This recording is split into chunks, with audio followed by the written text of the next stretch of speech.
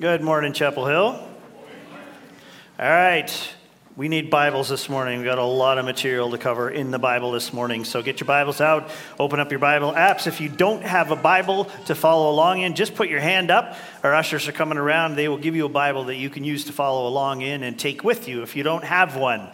If you have not purchased your turkey yet for Thanksgiving, I'm just going to make an offer here. It's not legal, but I'm going to do it anyway. There's a small flock of turkeys that likes to hang out right outside the front door of the church and drop little gifts all over that mat that's impossible to clean outside the church. So if you don't have a turkey for Thanksgiving, just help yourself. All right. As we approach our annual celebration of Thanksgiving, I have the extreme pleasure and privilege in my job of intentionally reflecting on who the church is, what the church is, and what God's doing in and through this church. Takes no time at all to come up with a list of things to be thankful for. Chapel Hill Church is a joy and delight to me, even in times when we have to work through challenging circumstances. This is God's family. This is the bride of Jesus Christ. This is a representation of God's kingdom here on earth, and I am very, very grateful for this church. I am immediately thankful for the love that this church has for God. I love how important it is for us to remain Bible-focused. I love how welcoming we are and that we're constantly growing in this. I'm grateful for the many, many ways in which we serve together. We serve God, we serve each other, we serve this community. I'm thankful for the hours and days, years that you've invested in seeing this church become who God wants it to be. I'm thankful for the prayers and encouragement and the devotion to each other. I'm grateful for the growth, the community, the impact that we have. And I could seriously go on and on with that for a long time because I am very thankful for this church. On Wednesday evening, we're going to come together here and share with each other what we're grateful for. If you haven't decided whether or not you're going to come to our pie social on Wednesday, then just let me make that decision for you. You're coming, 6:30 Wednesday, pie, be here. Well, God does a lot of reflecting on the church as well. Being the bride of Christ that we are, he naturally has us on his mind all the time. And so he created a vision for us, and he shared that vision with us in the Bible. And that vision includes how we treat each other in his family. Jesus included the one another's in his vision for us, and they are plentiful. He asks us to love one another and then adds a whole collection of ways that we do that. We're to be devoted to, honor, live in harmony with, build up, be like-minded towards, accept, admonish, care for, serve, bear burdens for, forgive, be patient with, speak truth to, be kind and compassionate to, bless, submit to, consider better than ourselves, look to the interests of, bear with, teach, comfort, encourage, exhort, stir up, show hospitality to, be humble towards one another. And I'm not even giving you the whole list, because that is not the focus of this message, but there's more. And that more includes this command from James 5:16. Pray for one another. And there aren't conditions to this command. This isn't reserved only for people who are powerful prayer warriors. This isn't reserved just for members of the prayer team. This is for every one of us in God's family. And so as we continue to grow in our union with God, specifically through prayer, like we've been talking about for a while now, we have to include this aspect of prayer. We simply have to be, Chapel Hill, praying for each other. It's something that God has called us to do. This has come up multiple times in this series of messages. We have a call to pray for each other. We have opportunities here to do this together. We have methods of sharing with each other the things that we need prayer for. And so as we wrap up this series this morning, there is one thing that I'd like to add to this idea of praying for each other that I think will help us get to where we want to be. Our focus this morning will be a continuation of what we looked at last week. We're going to focus on Paul as our role model for this. Praying for the church was very, very obviously important to Paul.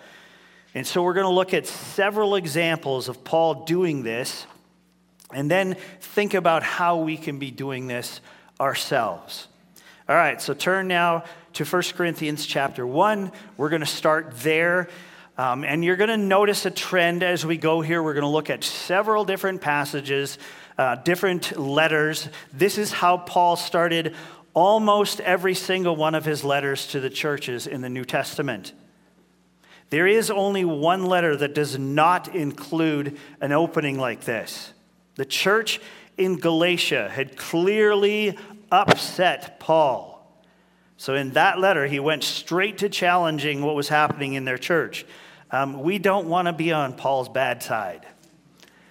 I'd far rather get a letter from him that opens this way. This is 1 Corinthians chapter 1, verses 4 through 9, where Paul writes this: I give thanks to my God always for you because of the grace of God that was given you in Christ Jesus, that in every way you were enriched in him in all speech and all knowledge, even as the testimony about Christ was confirmed among you, so that you are not lacking in any gift as you wait for the revealing of our Lord Jesus Christ, who will sustain you to the end, guiltless in the day of our Lord Jesus Christ. That's when he comes back. God is faithful, by whom you were called into the fellowship of his Son, Jesus Christ our Lord.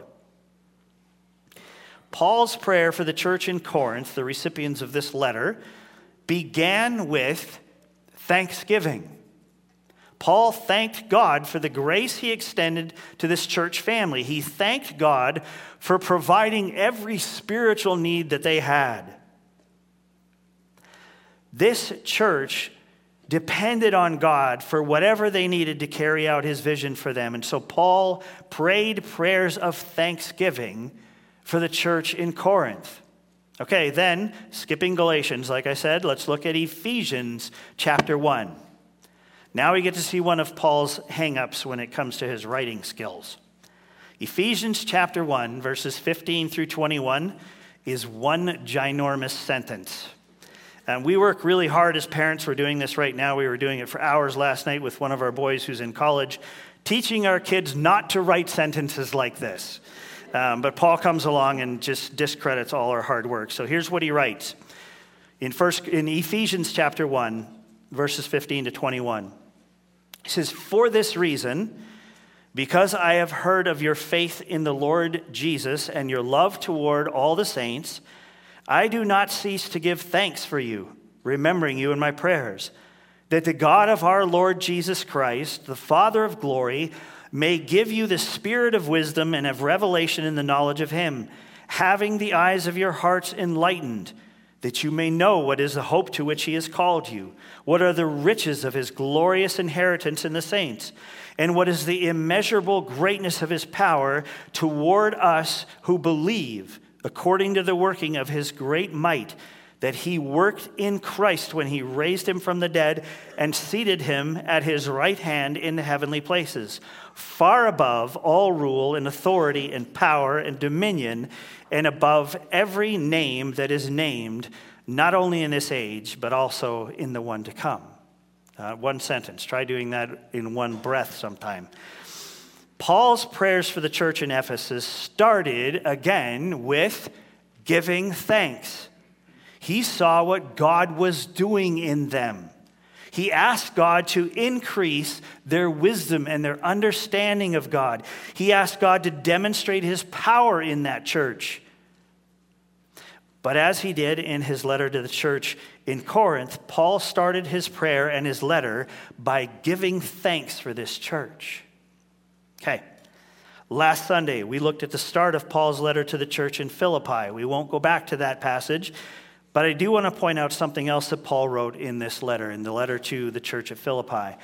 It confirms the trend that we're seeing in Paul's letters. So this is what Paul wrote in Philippians 4, verses 4 to 7, where he writes this: Rejoice in the Lord always. Again, I will say, rejoice. Let your reasonableness, that means gentleness, by the way, be known to everyone. The Lord is at hand. Do not be anxious about anything, but in everything, by prayer and supplication or requests with thanksgiving, let your requests be made known to God. And the peace of God, which surpasses all understanding, will guard your hearts and your minds in Christ Jesus. Paul's giving this church some guidance about a subject that is very relevant to our culture right here and right now. Paul's talking about anxiety in there. And his advice for them is to pray. He's inviting the church to ask God for what you need, and God will provide. But, Paul says, do your asking in a spirit of thanksgiving. Pray with thanksgiving. There's a direct correlation between prayer and thanksgiving. That's what I'm pointing out this morning. Okay, next letter. This time, Paul's letter to the church in Colossae. Be looking for our theme. Paul was seriously stuck in a rut here, in a good way. This must have been important to him, and so, yes, it should be important to us as well. This is Colossians chapter 1, verses 3 to 14, where he writes this. We always thank God, the Father of our Lord Jesus Christ, when we pray for you, since we heard of your faith in Christ Jesus and of the love that you have for all the saints, because of the hope laid up for you in heaven. Of this you have heard before in the word of truth, the gospel, which has come to you, as indeed the whole world, it is bearing fruit and increasing, as it also does among you, since the day you heard it and understood the grace of God in truth, just as you learned it from Epaphras, our beloved fellow servant. He is a faithful minister of Christ on your behalf and has made known to us your love in the Spirit. And so, from the day we heard, we have not ceased to pray for you, asking that you may be filled with the knowledge of his will in all spiritual wisdom and understanding, so as to walk in a manner worthy of the Lord, fully pleasing to him, bearing fruit in every good work, and increasing in the knowledge of God, being strengthened with all power, according to his glorious might, for all endurance and patience with joy, giving thanks to the Father, who has qualified you to share in the inheritance of the saints in light.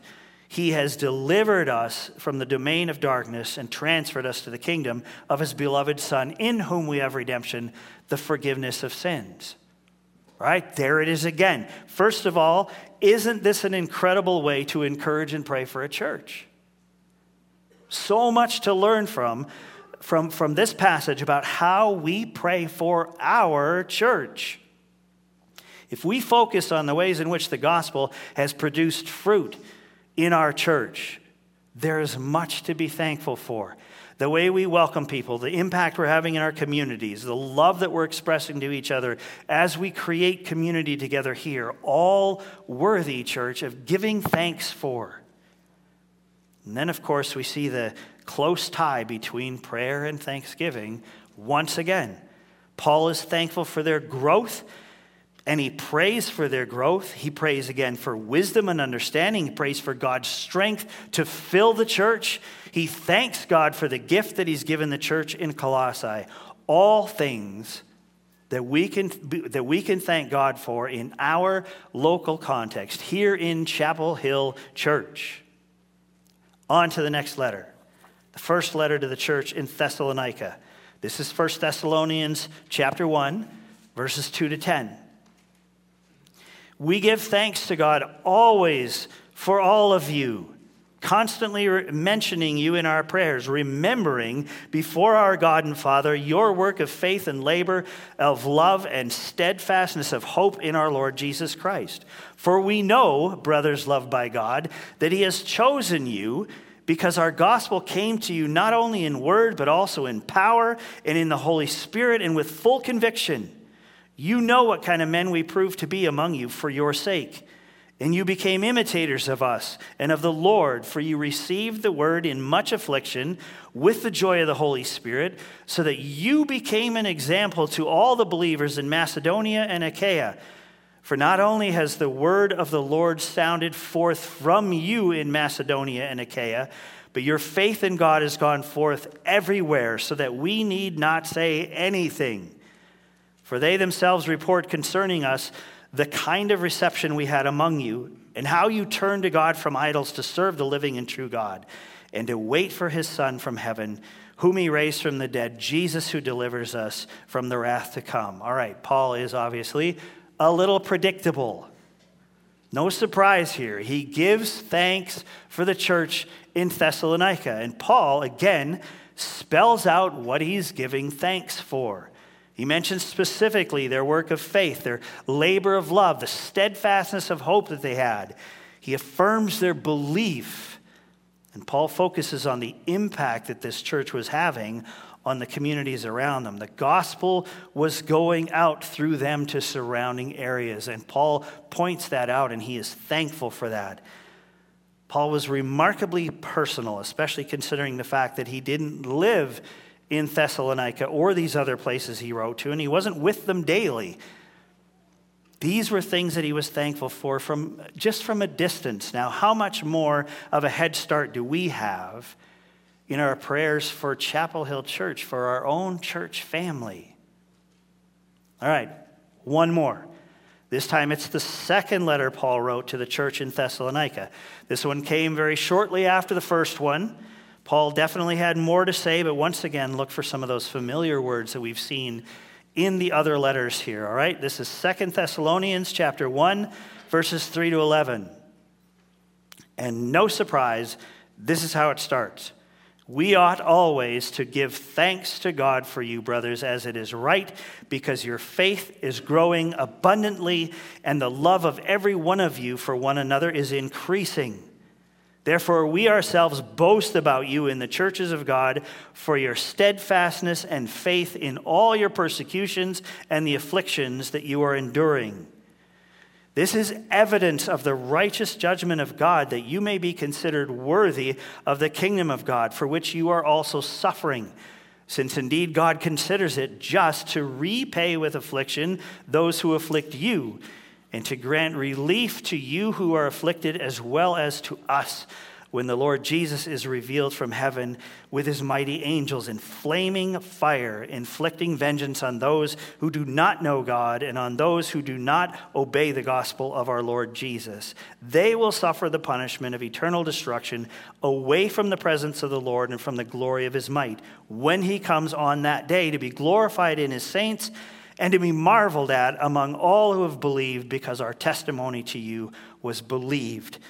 To this end, we always pray for you, that our God may make you worthy of his calling and may fulfill every resolve for good and every work of faith by his power, so that the name of our Lord Jesus may be glorified in you and you in him, according to the grace of our God and the Lord Jesus Christ. Okay, please tell me that you're getting the picture here.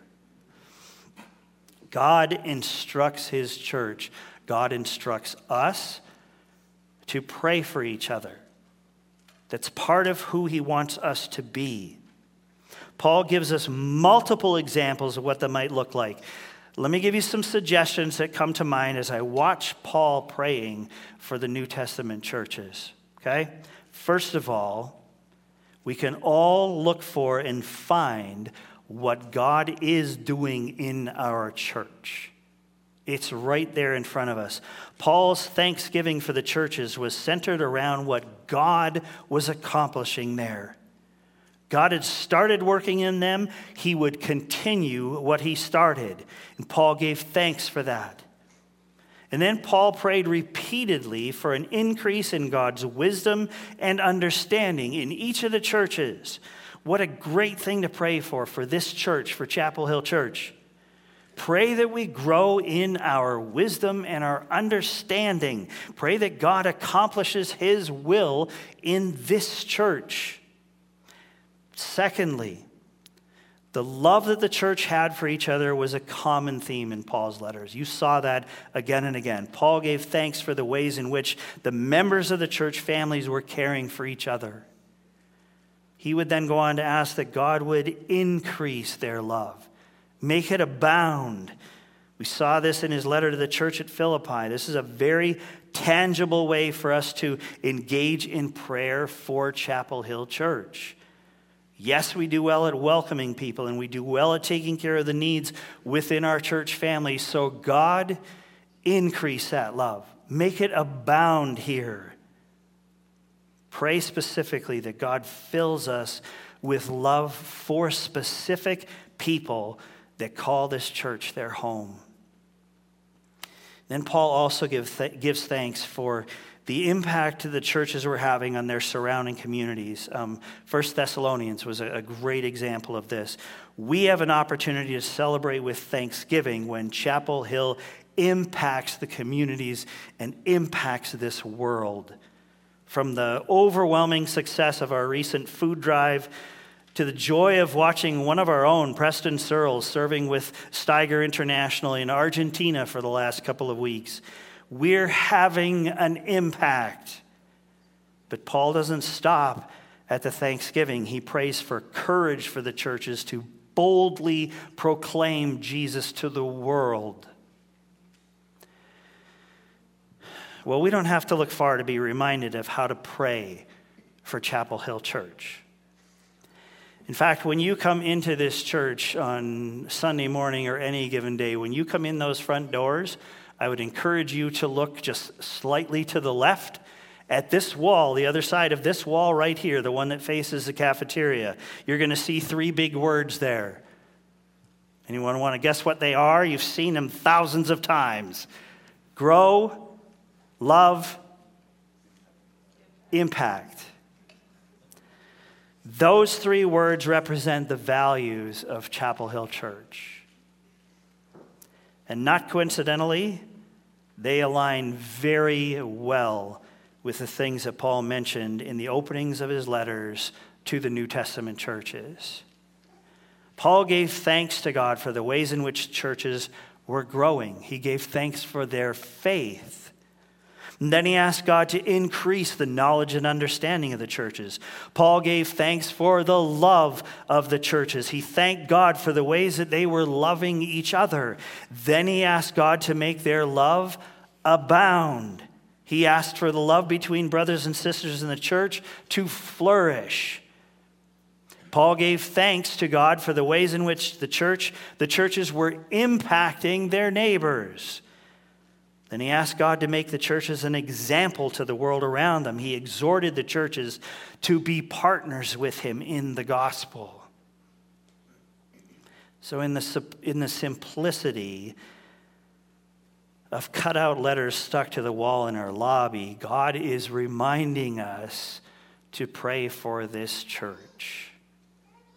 Through Paul, we've been invited to come before God with our requests, with our prayers. But we've also been inspired by his example to come not only with requests, but with thanksgiving. God is doing a great work here at Chapel Hill Church. This church family is growing in its faith. It's growing in the love that we have for each other. It's growing in the impact that we have on our communities and on our world. Let's make a habit of praying with thanksgiving for what God's doing in the Chapel Hill family, and then let's ask him to complete the work that he started in us. We're not lacking things to pray for. We're not lacking examples of how we can be praying for our church. All we have left to do is do. All we have left to do is obediently follow James' command to pray for one another. So, following Paul's example, here's what the opening of my letter to Chapel Hill Church might look like if I was back in Canada sending you letters. This is from me. Paul, a work in progress servant of Jesus Christ, to the saints of Chapel Hill Church. I thank God for you always when I think of you. God is doing a great thing among you. I thank God for your faith. I pray that God gives this church family wisdom and understanding. I thank God for the love that you have for each other. I pray that God makes your love for him and for each other abound. I thank God for the example you are in the communities where you live. And I pray that God helps you see that you are partners with Jesus Christ in his mission. I do thank God for you, Chapel Hill. What I'm committing to do now is to add that thanksgiving to my prayers for you. Let's all do that. Let's add thanksgiving to our prayers as we remember each other and as we remember what God is doing here. This week, let's blend these two things together. It's going to be a week of thanksgiving. Let's make that a permanent part of our prayers. All right, let's pray together now.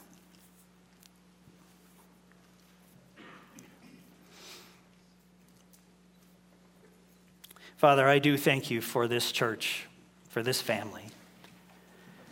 I thank you for what you have done here, for what you are doing here, for what you're going to do here. I thank you for a church that has a deep faith, for a church that has put you first before themselves, for a church that puts others first, for the love that this church has for everyone. And I ask that you would grow that you would grow our love, that it would abound, that it would take off, that we would be more and more known as a church where the love of this church just increases exponentially. Thank you, Lord, for the impact that this church is having. Thank you for the lives that are being touched, for those who have been brought into your family as a result of this church, for those who have been blessed and provided for, cared for. Thank you for that you have called us into partnership with you, with Jesus Christ, in the mission that you have to redeem all things in this world. God, I just ask that you would continue what you've started here. We love you for who you are, and we love you because you love us. Now fill us with that love. Father, as we enter into a season of Thanksgiving here this week, I just pray that you would bring to mind for every one of us all that you've done here and all that you're going to do. And that as we give thanks, we would pray. As we pray, we would give thanks. Lay it all before you as an offering of gratitude. You are an amazing God. We love you, and we pray all this in Jesus' name. Amen.